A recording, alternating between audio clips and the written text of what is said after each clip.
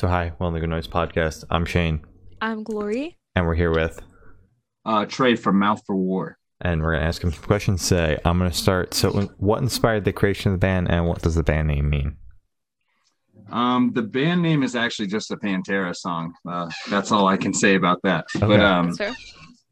a lot of things inspired the creation of this band. At the time, a couple of us were in another band called Bruce that had broken up, and I was the one who wrote all the music for that, and I definitely wasn't done with it, so I immediately started writing for a new band just before relocating states. So it all just worked out really quickly somehow, and within like a year of writing and moving, we were already touring and stuff. So Oh, yeah. God damn, that's fast. Fast, yeah. Oh, my God. we don't waste time.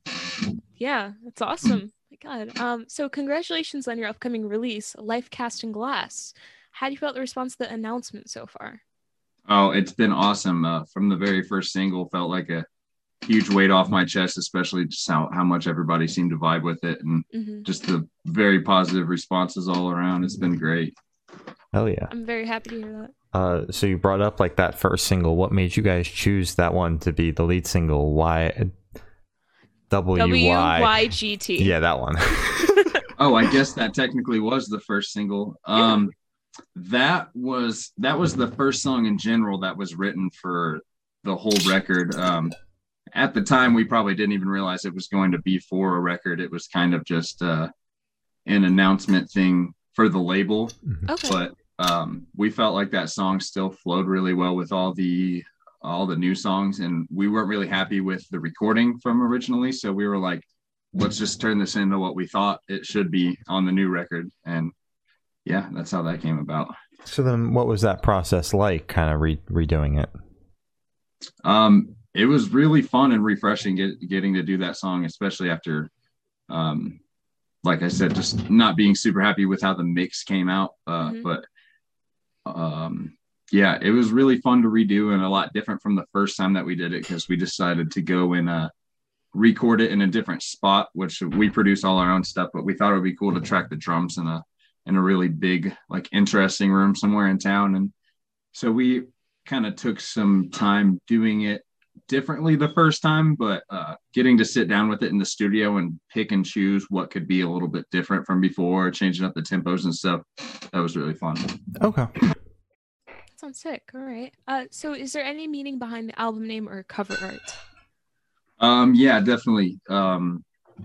So at the very beginning of 2020, my sister actually passed away, which was when I had kind of started writing the record, and that just immediately became what the whole thing was about. It was the entire theme.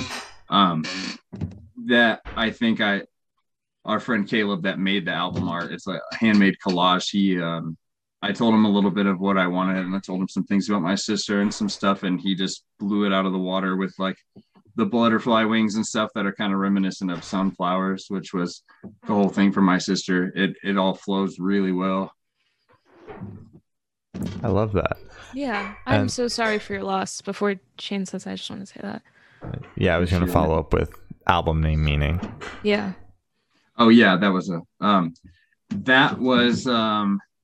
means it's kind of a representation of a couple things, but essentially I lost my sister, and it was literally right when the pandemic started. So I kind of lost everything. I lost the only thing that me and my friends care about is trying to get on the road and do something with this band. So the name kind of represents just being stuck, like literally, like physically stuck in life and your mind, and by everything that's happening in the world around you, kind of like life is cast in glass. That's where that came about.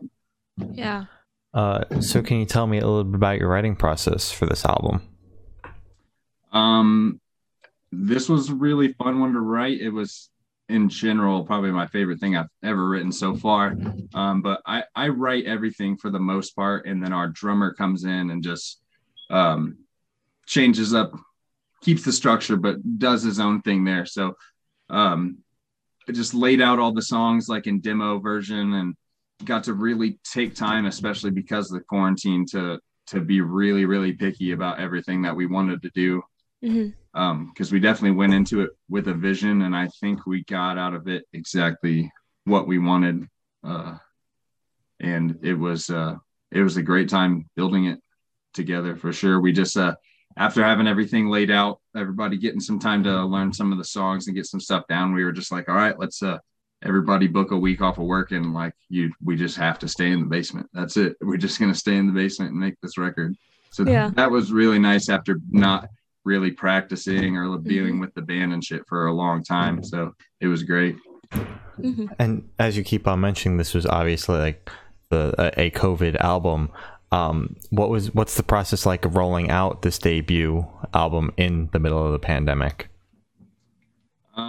It's different, and it definitely sucks to put out an album when we know we can't go through with the touring cycle, but I think that's why we chose to do a lot of videos and visuals, so we can try to push on the internet, because that's all everybody has right now. But at the same time, it's kind of a good thing, because a lot of people are stuck home, partially forced to listen to music because they don't have anything to do. So we kind of stuck those visuals in everybody's face, and we're really happy with how it's all going so far. Yeah. And then like you mentioned touring and not being able to tour for right now, but with the restrictions starting to loosen up, do you guys have plans to go back out on the road? Are there tours like tentatively booked, or are you guys holding back for now? It's being worked on for sure. We're hopefully going to be on the road in the fall. Okay. Exciting. All right. Happy for you guys. That's good. Yeah, me too. Light at the end of the tunnel. Oh my God. Okay. Finally. Yeah. It's extremely refreshing for sure. Yeah. Oh God. I can't even imagine just like the relief of finally being able to like actually, oh yeah, we're looking at tour dates now. Yeah, it's great. That first show back, man. Oh, it's gonna be a good time. I hope so, yeah. So you kind of went into it a little bit. If you want to, you could go a bit more in depth or even skip it. Can you tell me where your headspace was while creating this album? Easily the darkest place of my life. Honestly, things I couldn't have even imagined feeling or thinking at the time. Yeah. And I think I think that you can tell when you listen to the record, or I'd at least like to think so, because I think even obviously I dropped everything I had into it, but everybody in my band was on the same page with everything. So it's definitely what made the album very aggressive to like the point where you can feel it, I think. Yeah. Definitely. So what band or artist influence you think you can hear the most on this record? For sure, I would say Lamb of God, like older Lamb of God was a big influence on this record. And I mean, all of us wanted to try to take like kind of an old school hardcore metal sound, like keep the very straightforward of it, but bring in like a modern metalcore sound. I mean, we all love like the Devil Wears Prada and bands like that. So we kind of brought in those kind of breakdowns and vibes. So, and other than that, I think my biggest influence is a band called Sentence from Europe, kind of a classic band. And yeah, those are probably that's the trio of everything I think that shines through influence wise. All right. That's a solid trio. Yeah. Since you mentioned Pantera is like part of your band name, one of their songs, is that an influence on your music as well? Definitely, probably more so in an indirect way. I guess it's been an influence on just how I play guitar for my whole life in general, and just how I write. So in a way, and I also, in my opinion, I think Lamb of God definitely has a huge Pantera influence themselves. Yeah, and it's kind of just like a trickle down effect for sure. Okay, definitely. All right. So this one should be super, super fast. Off the top of your head, I want you to describe this album for new listeners in 3 words. Angry, scary, okay, emotional. All right, solid. Those are good. So in that same train of thought, is there a certain feeling you want your listeners to have while going through the album? I don't know. I can't say so exactly. But I definitely wanted to make people want to mosh. That's for sure. Yeah. Hell yeah. It definitely has that effect. Solid. So where do you see the band in the next 5 years? And I know this album like isn't even out yet, but are you guys working on anything new? Like album, EP, cover? I don't know what you guys are doing over there.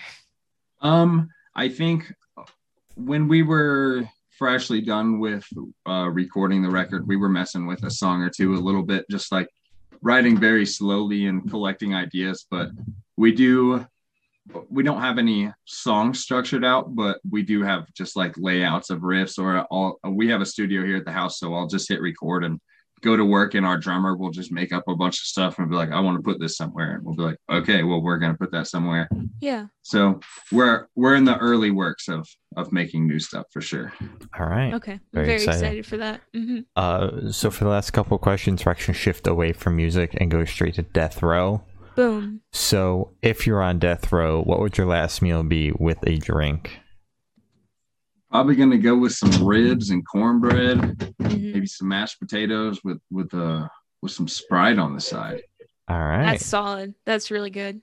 That's that's comfort food. That's amazing. I can hear my drummer laughing at me upstairs because he knows me. Well, that's good, right? Yeah. So if you could live in one fictional world for a week, where would you live? Fictional world.